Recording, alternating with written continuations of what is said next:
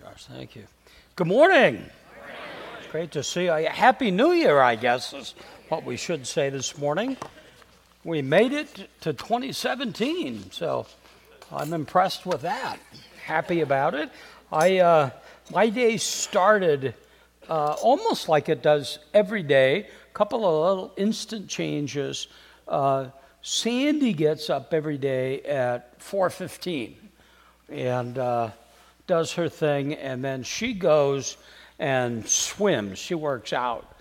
And about the time she leaves is when I get up and have coffee. And I have my coffee, and for the last 4 weeks or so, it's dark, sun's not up till 7, and the Christmas tree is lit, and it's just the coolest, I don't know, it's just the coolest vibe. And today was my first day without the Christmas tree.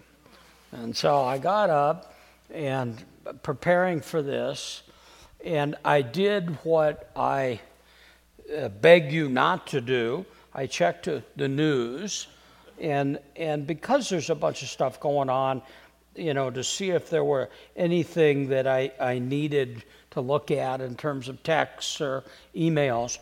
And Luke, who is not here today, Luke being presidential, decided to tweet last night. And so I thought, here's how my day started. This is Luke's tweet. I'm kicking off the new year preaching at Redemption Peoria. So he's on special assignment. While Tom Schrader preaches at Redemption Gateway, hoping folks come and stay awake. Now, I don't know if he just didn't clarify. I choosing to believe he meant come to Peoria and stay awake. But even if he meant here, at least we got half of it done. You're here, and I hope we can stay awake for the next hour or so. Luke called, I don't know, a week, a little more, and said, on New Year's Day, I need to be at Peoria. Can you teach for me? And I said, sure. I love it. Whenever I can, I'm going to say yes to that.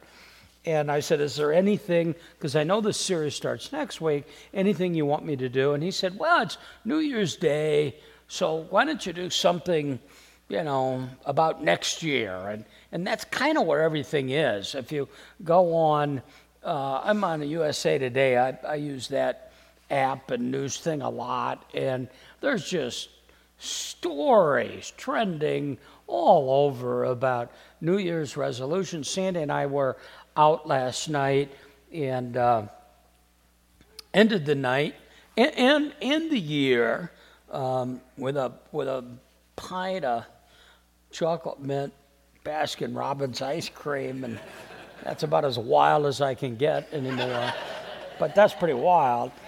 And Sandy said to me, again, it's like the third time this week, so what are your resolutions for 2017? And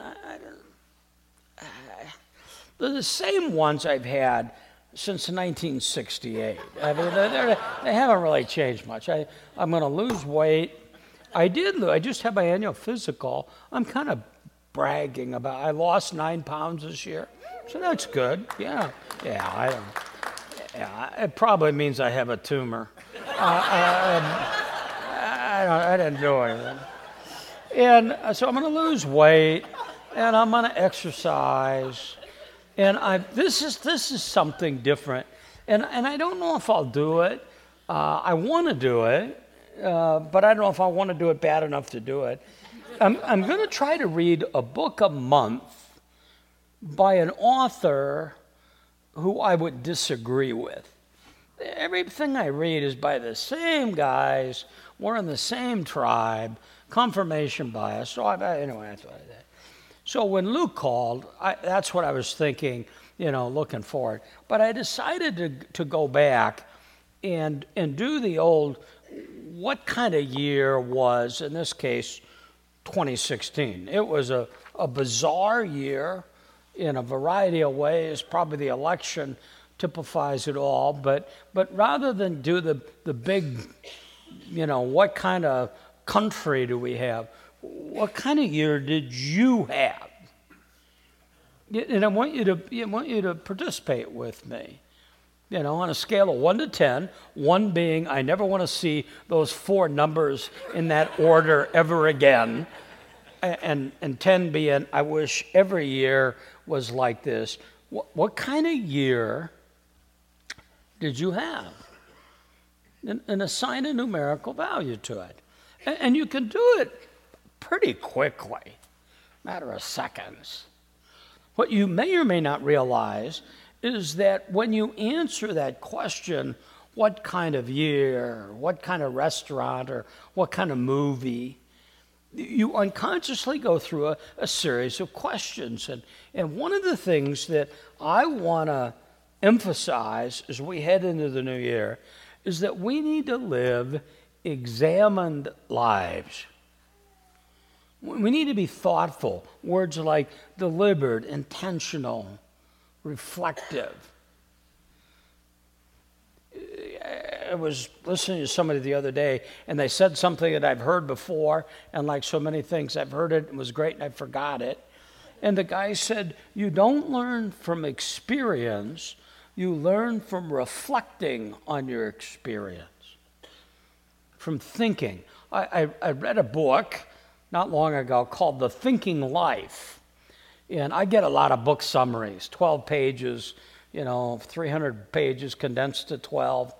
And so I'm going to give you a summary on The Thinking Life. And it's not 12 pages, it's not 1 page, it's not 1 paragraph, it's 1 sentence. Here's what the author said. You need to think. And that's it. You need to think. And I think he's responding to most of our life becomes so mechanical, and we just get carried away in the flow, in the busyness of it. And we get up, and we do our deal. I've already shown you, my life is almost every day. Wednesday, Thursday, the only exceptions. I get up about 5, I have a cup of coffee, I watch typically Morning Joe, I watch a little bit of Fox and Friends. Then I'll check and see what I taped from the day before. Then I'll read. And then Sandy will come home, and then I'll do whatever. And then Sandy goes to boot camp at 4 in the afternoon. I need to be more like that. And then she gets home at 5:30, and you can have the smell of boiling broccoli in the house, and we eat, and then we watch an episode of Blue Bloods, and then we go to bed, and then we get up, and then we do it all over again. And if you don't intervene, you'll go with the flow, which sounds good if the flow is going where you want it to go. But to live an examined life. So if I said, what kind of year was it? You ask yourselves a bunch of questions. If we went down to Santan Mall and said to people, what kind of year was it? And they said it was a 7, and we would say, how'd you get there? Here's some typical inventory questions. Number 1, did you make more money than the year before? If you made 40 grand in 2015 and 60 grand in 2016, that's going to have an impact, or flip it around. Did you get more stuff than the year before? Now, we need to make a distinction here. You don't need to have money to get stuff. I can get you in a bedroom set this afternoon with no interest payments till 2020, okay? You don't need to have money to get stuff. This is really important. But you do have to have money to keep it. Maybe you'd look and say you improved your position, your career, you advanced your degree, you got your master's or your doctorate, or you became licensed or recognized in your area of expertise. Maybe you advanced your image in the eyes of your friends. So if we rewind a week or two, when you walked into the Christmas party, everybody went, shh, there she is. There he is. There they are. And you love that. Or if you're dark like me, maybe you cause envy in the eyes of your enemies. You're one of those people that go, oh, they're shooting at me from both sides. I must be right. And I always thought that overlooks the distinct possibility that you're just a jerk and nobody likes you. But those are typical questions. You could add to it. What I want to propose are some more profound inventory questions. Now, really quickly, and this could de-energize you, I've got about, depending on how it plays out, 35 minutes. The chances of me saying something in the next 35 minutes you have not heard before is essentially zero. But it was Samuel Johnson who once said, he doesn't look like the kind of guy you want to go out and watch a national championship game with or something. We need to be reminded more than instructed. I think especially in the Christian community, I want to teach, I want to learn, I want to grow, I want to learn new things. But fundamentally, I'm not doing that hot with the things I already know. And so I want to remind you, as you ask the question, what kind of year was 2016? Here are some of those inventory questions. Number one, did you want to recognize the importance of the very act we're going through, of self-evaluation?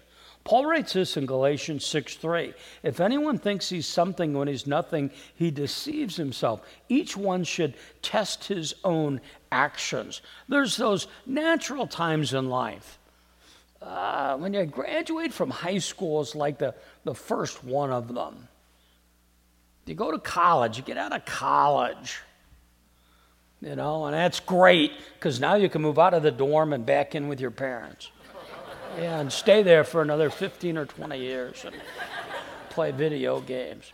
And so then maybe you get married. That's one of them.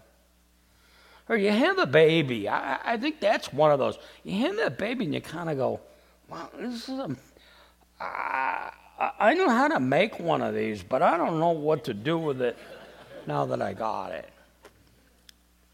There's natural times. What I'm going to recommend is this should be a constant process, not paralysis by analysis, not overthinking it, but consciously examining your life. I became a Christian in 1980, and one of the things that I started to do was read, and I moved right into the golden age of bookstores. There were the Barnes & Nobles and the Borders. There was a great bookstore that people kind of forget, Bookstar, which was a kind of a little bit smaller, but not hardly anybody in it, which is why they're not around anymore. And they had these great titles, just a little bit offbeat. And I'd go and spend hours in there. And what I love so much about books, but one of the things they do is they tell you where the culture is. Like if you want to know, this is my view, if you want to know where the culture is, go to Costco and see what books they're stocking. Because whatever they don't stock it if it doesn't sell. Costco's got that figured out. If it's not moving, it's gone. So whatever they're stocking book-wise is going to tell you where people are. Well, it was a topic that was hot in the mid-'80s to the mid-'90s. And there were books all over and seminars all over. I remember going to a weekend-long study on it. And it was this topic. You don't even hear about it anymore. Midlife crisis. Nobody has a midlife crisis anymore. Nobody can wait that long. I mean, people are they're in crisis at 12. I mean, they're in 12 and the world is shattered, and 15. Well, a midlife crisis, when you boil it away, was this. One of two things. Either you came up for air and you looked around and you said, oh, I'm in deep water here. I wanted to have this goal. I want to be a millionaire when I'm 40. I turn 40 tomorrow. My net worth is zero. The Powerball's not till Wednesday. I'm probably not going to make it. And you go, Or, and this is far more crippling, you come up for air, you're about to turn 40, you had all these career goals, relational goals, financial goals, you've achieved them all, and you go, who cares? Well, how did you get there? You got there by living this life without stopping along the way to examine, to take an inventory, to take a look at your life. And it's very hard to do because you can't see yourself accurately. This is my assessment, which could be wrong. I think I'm a lot better than I used to be, but I tend to be a very critical person. The only person that I give the benefit of the doubt to is me. I grade myself pretty understanding. But I don't extend that to you. So now I have these things called blind spots, which by definition, I don't know what they are. I need help. And so you have to be open enough to allow people to speak into your life. Now, if you're married, God gave you a spouse that can perform that task for them if you'll let them. The problem is the discussion goes like this. Honey, I really want to improve. Tell me what I need to work on. And then they say, well, you do this, and go, I don't do that. Well, that's a discussion killer. Okay, I'm not going to get input there. But I need to understand the importance of input. And I have on my sheet here in big red letters, Nota bene, which is symbolic for Latin, means note well. It's not always criticism. I sometimes need to hear the things I do well. I'm surprised how often I'll say to somebody, you're really good at this. No, I mean you're really good at it. No, you're really good. No, it just comes natural. Okay, that's your gifted area. That's your sweet spot, man. Stay there. Don't go do a bunch of these things that you think you should be doing. This is your sweet spot. You need people to say, don't be afraid. Your flinch when somebody says, give me input, is to give them criticism. Here's the second thing. You had a great year if you understood the value of time. The passage that we read from, 2 Timothy 4, beginning in verse 6, Paul somehow senses that his death is near. The time for my departure's come. And that changes everything. You always have those, and I'm not surprised by them, but I find them interesting, where somebody will have this brush with death, and they'll say, did it change your perspective? Yeah, it did. Well, but why do we need to move to crisis to get that perspective? Psalm 90, verse 12. And here's something I hate. When somebody says to me, you should write this down. I hate that, okay? Psalm 90, verse 12. You should write this down. Teach us to number our days aright, that we might gain a heart of wisdom. Help us understand the finiteness of time. And the fact that I don't know what that span is.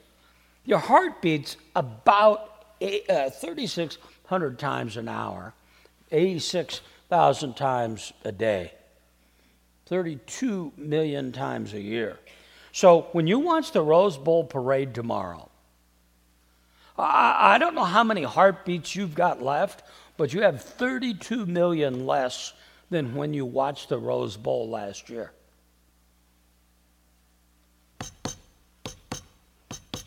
And much of us live life like we're at an NBA game. We're waiting for the fourth quarter to hear the guys say, 2 minutes, 2 minutes. Now I'll go.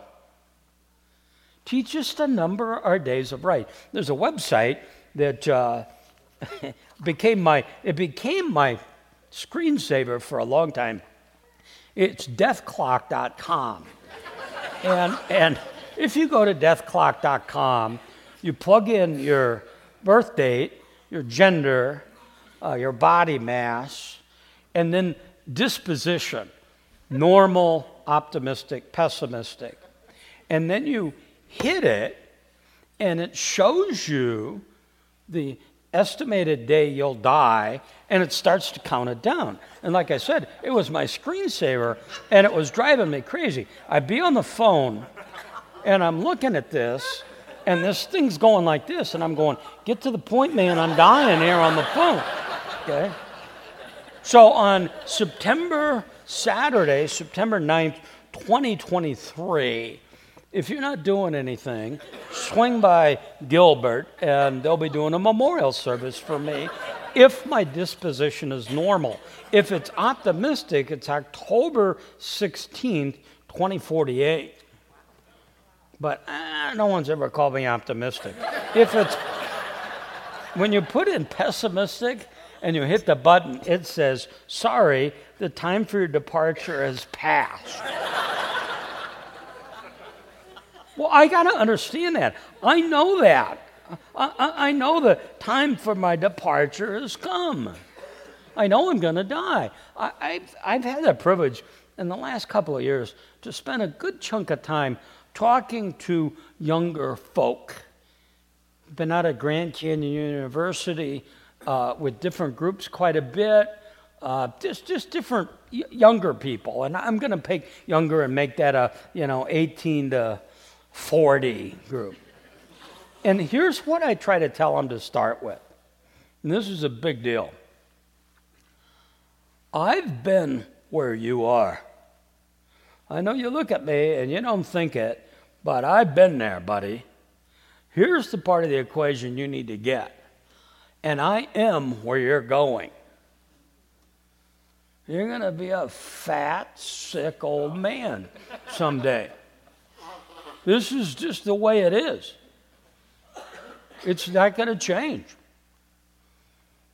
You may beat it. Periodically, I'll do a memorial service, and it'll be somebody who died in kind of a circumstances you couldn't anticipate, and people will say, oh, we were so surprised by his death. Well, not a time to nitpick it, but you're not surprised that he died, are you? Did you think this guy was going to be the one of 14 billion people on the planet that beat this thing? You only have a finite amount of time. And when you understand that, it changes your perspective. Paul writes this. It's one of my all-time favorite passages in 1 Timothy 6:6-8. Godliness with contentment is great gain. For we brought nothing into the world, and it's certain we can take nothing out. If we have food and clothing, with those we should be content.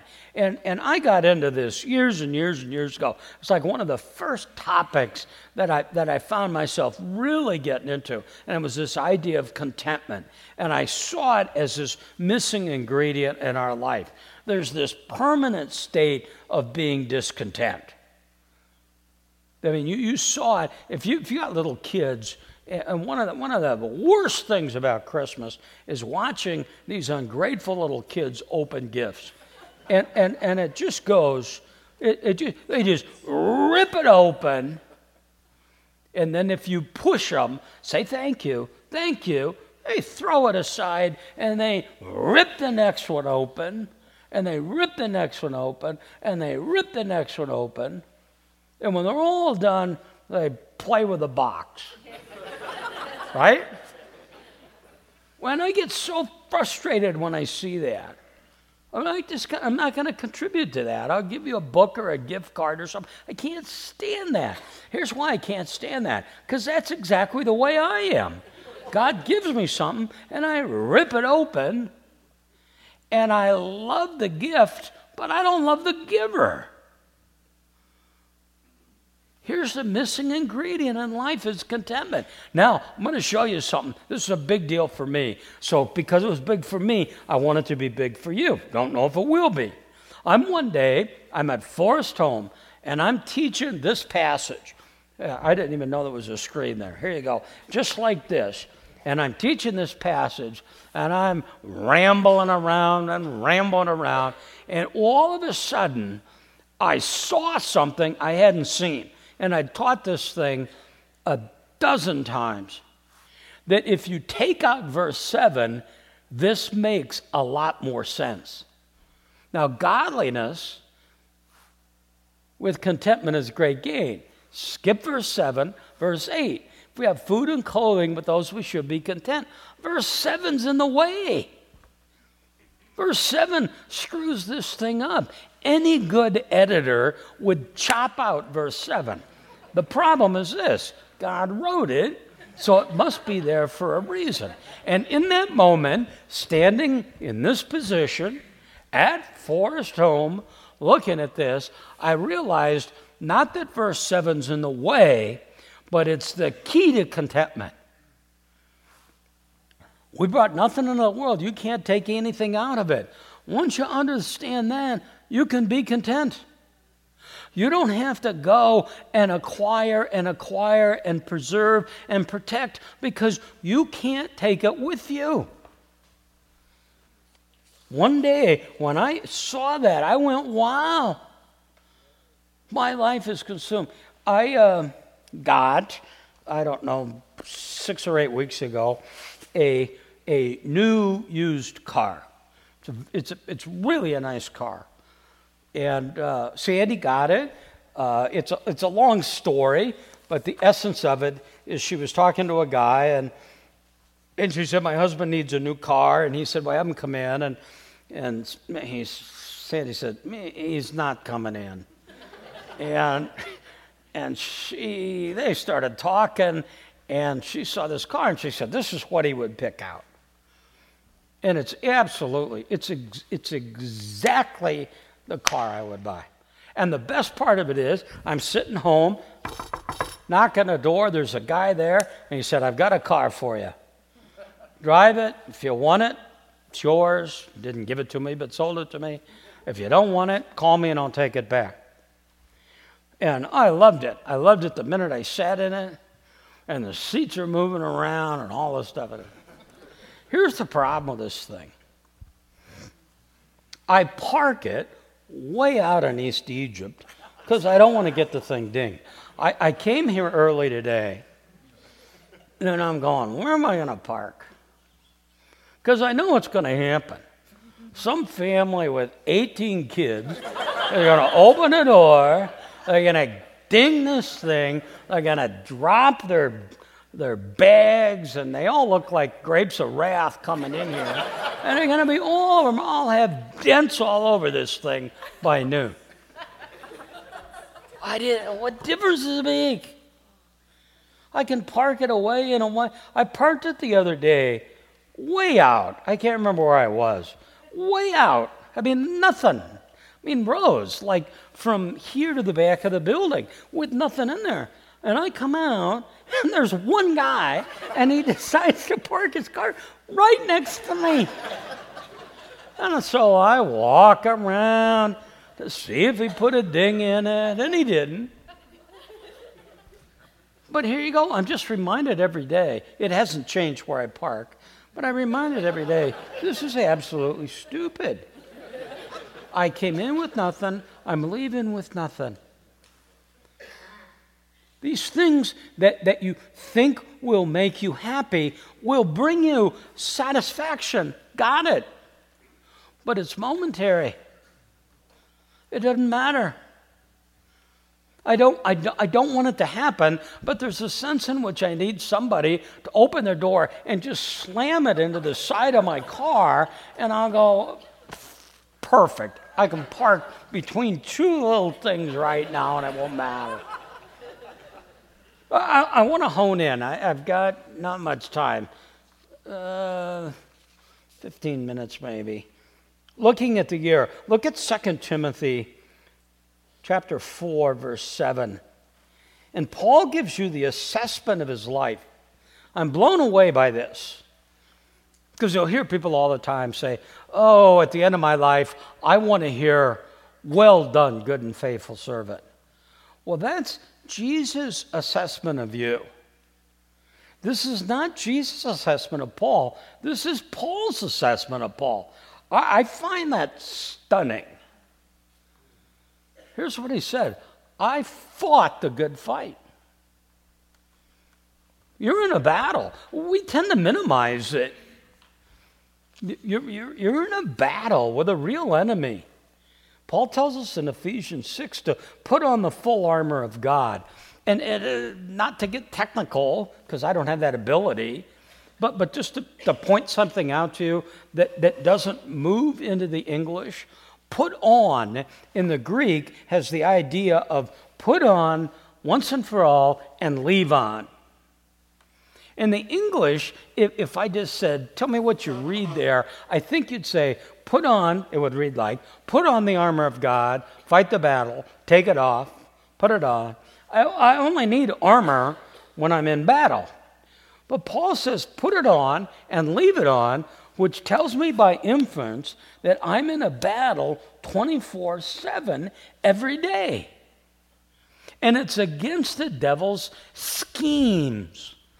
His cunningness, his deceptions, our struggle. Some of the translations say wrestle. I watched an Iowa wrestling match yesterday. It was actually Midlands, so a bunch of schools there, and it was 157 weight. And it was an Iowa kid who was seated second against a kid from Nebraska seated first. And they had their match. It went into 1 minute overtime. It then went into the sudden death type thing, which neither one scored. Then it went into another overtime and another overtime. I don't know anything about wrestling. I don't know any. All I know is I don't want to do it. Okay? These kids were so exhausted. That's the idea that Paul has here. You're in that not for three-minute periods. You're in that for the rest of your life. Against an enemy who's crafty and cunning, who's an angel of light and a subtle serpent and a roaring lion who's seeking to destroy you. Paul says, back to the text, 4:7, I fought the good fight, I finished the race. I really wrestle here with how honest to be. Not that I would be dishonest, I just wouldn't be totally honest. Finishing the race is way harder than I thought it would be. I really thought, and I don't know where I got the idea, that somehow it would get easier. That life would wind down, responsibilities would fade away. And I thought it would be easier. And it's brutal. It's just the opposite. I don't know how to evaluate. You fought the good fight, but how? What standard do I use? I mean, the term that I have is the term that many of you have in your life, the new normal. I don't know how much I can do. Is that enough? How much is too much? I constantly feel like I'm underperforming. And then I go, but not enough to change it, so what does that mean? And life gets complex, and the physical aspect of it is grueling. And Paul says, I'm in awe of this. I fought the good fight. We see it in the stock announcements all the time. Past performance doesn't guarantee future results. The fact that it's been good doesn't mean you'll finish strong. Paul uses this analogy in 1 Corinthians 9. Do you not know that in a race all the runners run, but only one gets a prize? Run in such a way as to get the prize. Everyone who competes in the games, and he's talking about the Corinthian equivalent of the Olympic Games, goes into strict training. They would sign a contract. They would agree to train for at least 6 months. They would adhere to a strict diet and a training program. So they go into strict training, and they do it to get a crown that won't last. If you won an event in those Corinthian Games, you got a crown that brought with it 3 things. You were a lifetime hero in the land. So you're Michael Phelps forever. You have a lifetime tax exemption, and they can't draft your kids into the Army or the armed services. Those are big deals. And Paul said, they go into strict training. They do it to get a crown that won't last. We do it to get a crown that will last forever. It's the idea of discipline. I picked up a book, and I started reading after this is together. And this book is really good. It is written in 2005 by Chuck Swindoll. I like Swindoll. I read so many books now that to me feel so esoteric and blah, blah, blah. And Swindoll just lays it out. But he's talking about discipline, and he said, discipline is training that corrects and perfects our mental faculties or molds our moral character. I thought this was really good. Discipline is control gained by enforced obedience. It's that idea of I'll be disciplined. There's a whole bunch. I mean, LA Fitness, these places are going to be jammed tomorrow. But here's what I've learned. There's a big difference between joining a gym and going to the gym. There's a big difference between New Year's resolutions and doing them. I feel like Sandy's got to be sitting over here saying, what a hypocrite. She's got to be looking at it going, he goes through this every day. I want to do it, but I don't. The barometric pressure dropped. Today's not a good day to do that. I'm shamming that ice cream. Last night, I'm jamming that ice cream in, and I'm watching the clock because we've got till midnight to get this ice cream in. And I'm all done, and I'm thinking, who am I kidding? I'm going to be back here for ice cream by Wednesday morning. But it's beyond that. Those are easy laughs, and we relate to it.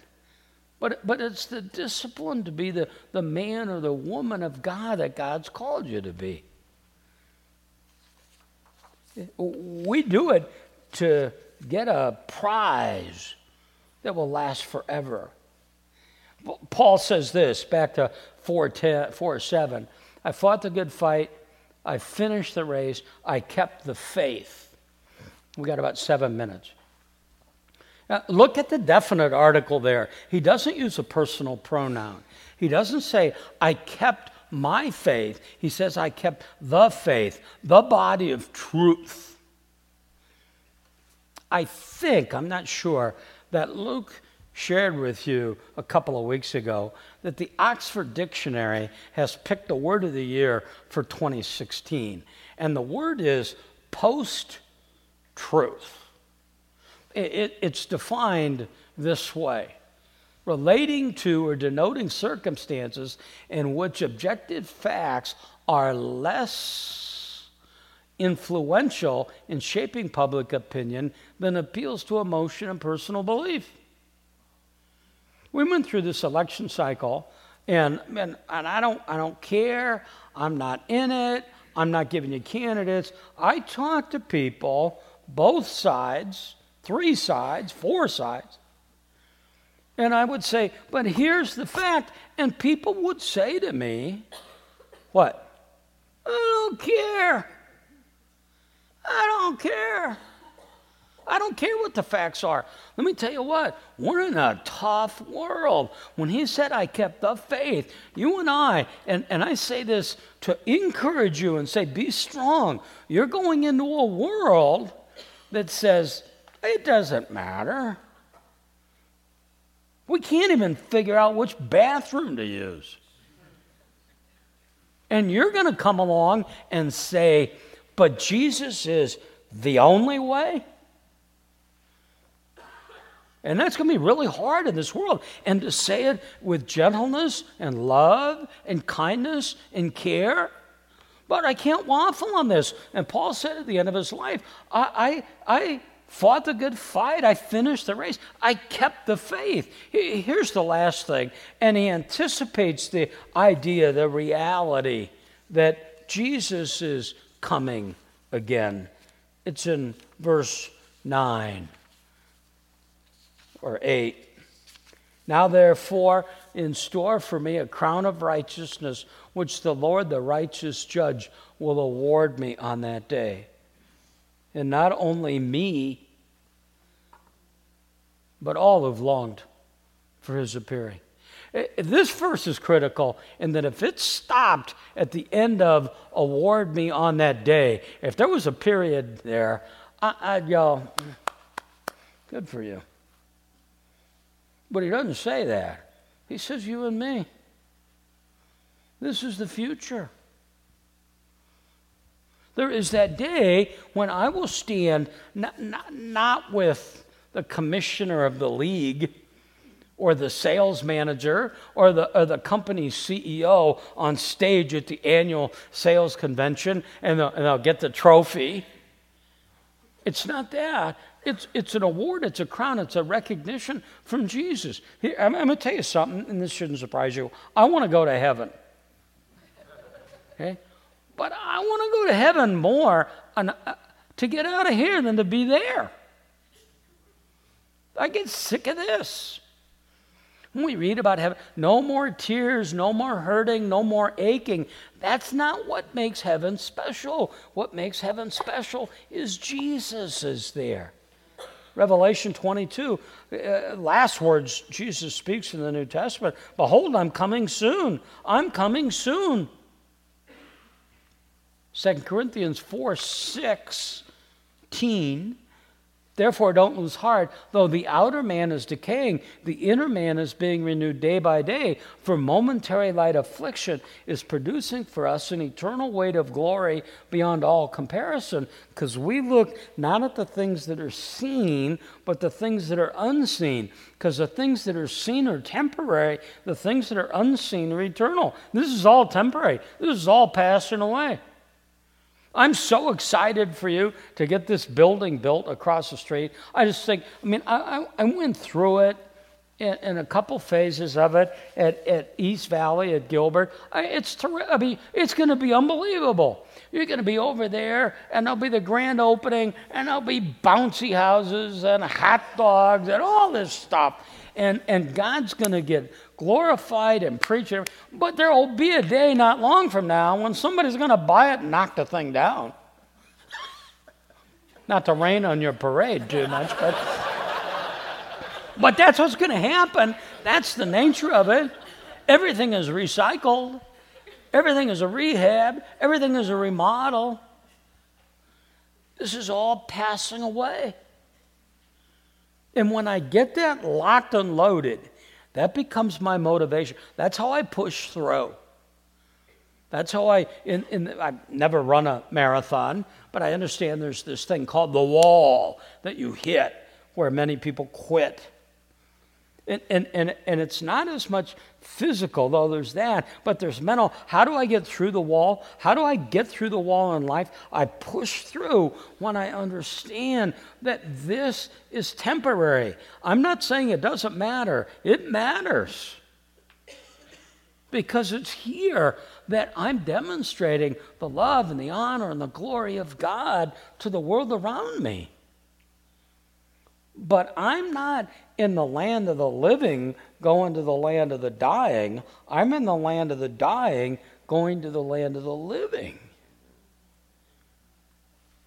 Now, what kind of year did you have? You had a number when we started. Maybe it changed when we asked these new questions. Maybe you came up, maybe it was a 2 and now it's an 8, or it was an 8 and now it's a 2. I don't care that much. Here's what I know. If you had a bad year, net this out. It's your fault. Not Luke's fault, not Matthew's fault, not your spouse's fault, not your boss's fault. It's your fault. Here's what's really condemning. If you have a bad 2017, you got nobody to blame but you. You can ask these questions. That doesn't mean circumstances are going to be up and easy and no hurt, no pain. Doesn't mean that. It means in the midst of that, you see God work. I was listening to somebody teach the other day, and I won't tell you who, because if I did, you'd think less of me.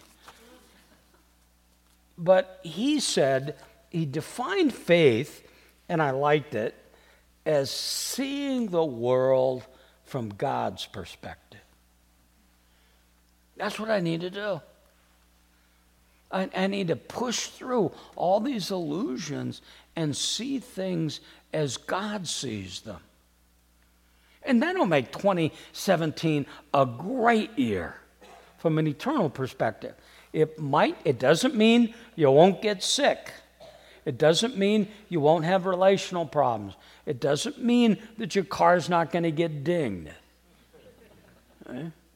Gosh, that's killing me right there. But it doesn't mean those things. It means that in it you're going to go, but how do I glorify God in the midst of that? How do I see him work? And the reason I can think that way is because Jesus came. We just did the Christmas gig. We can't separate Christmas from Easter. To paraphrase the old Tony Campolo, it's Friday, but Sunday's coming. It's Christmas, but Easter's coming. And Jesus rose from the dead. He died for you. We celebrate that. And that drives the way we live.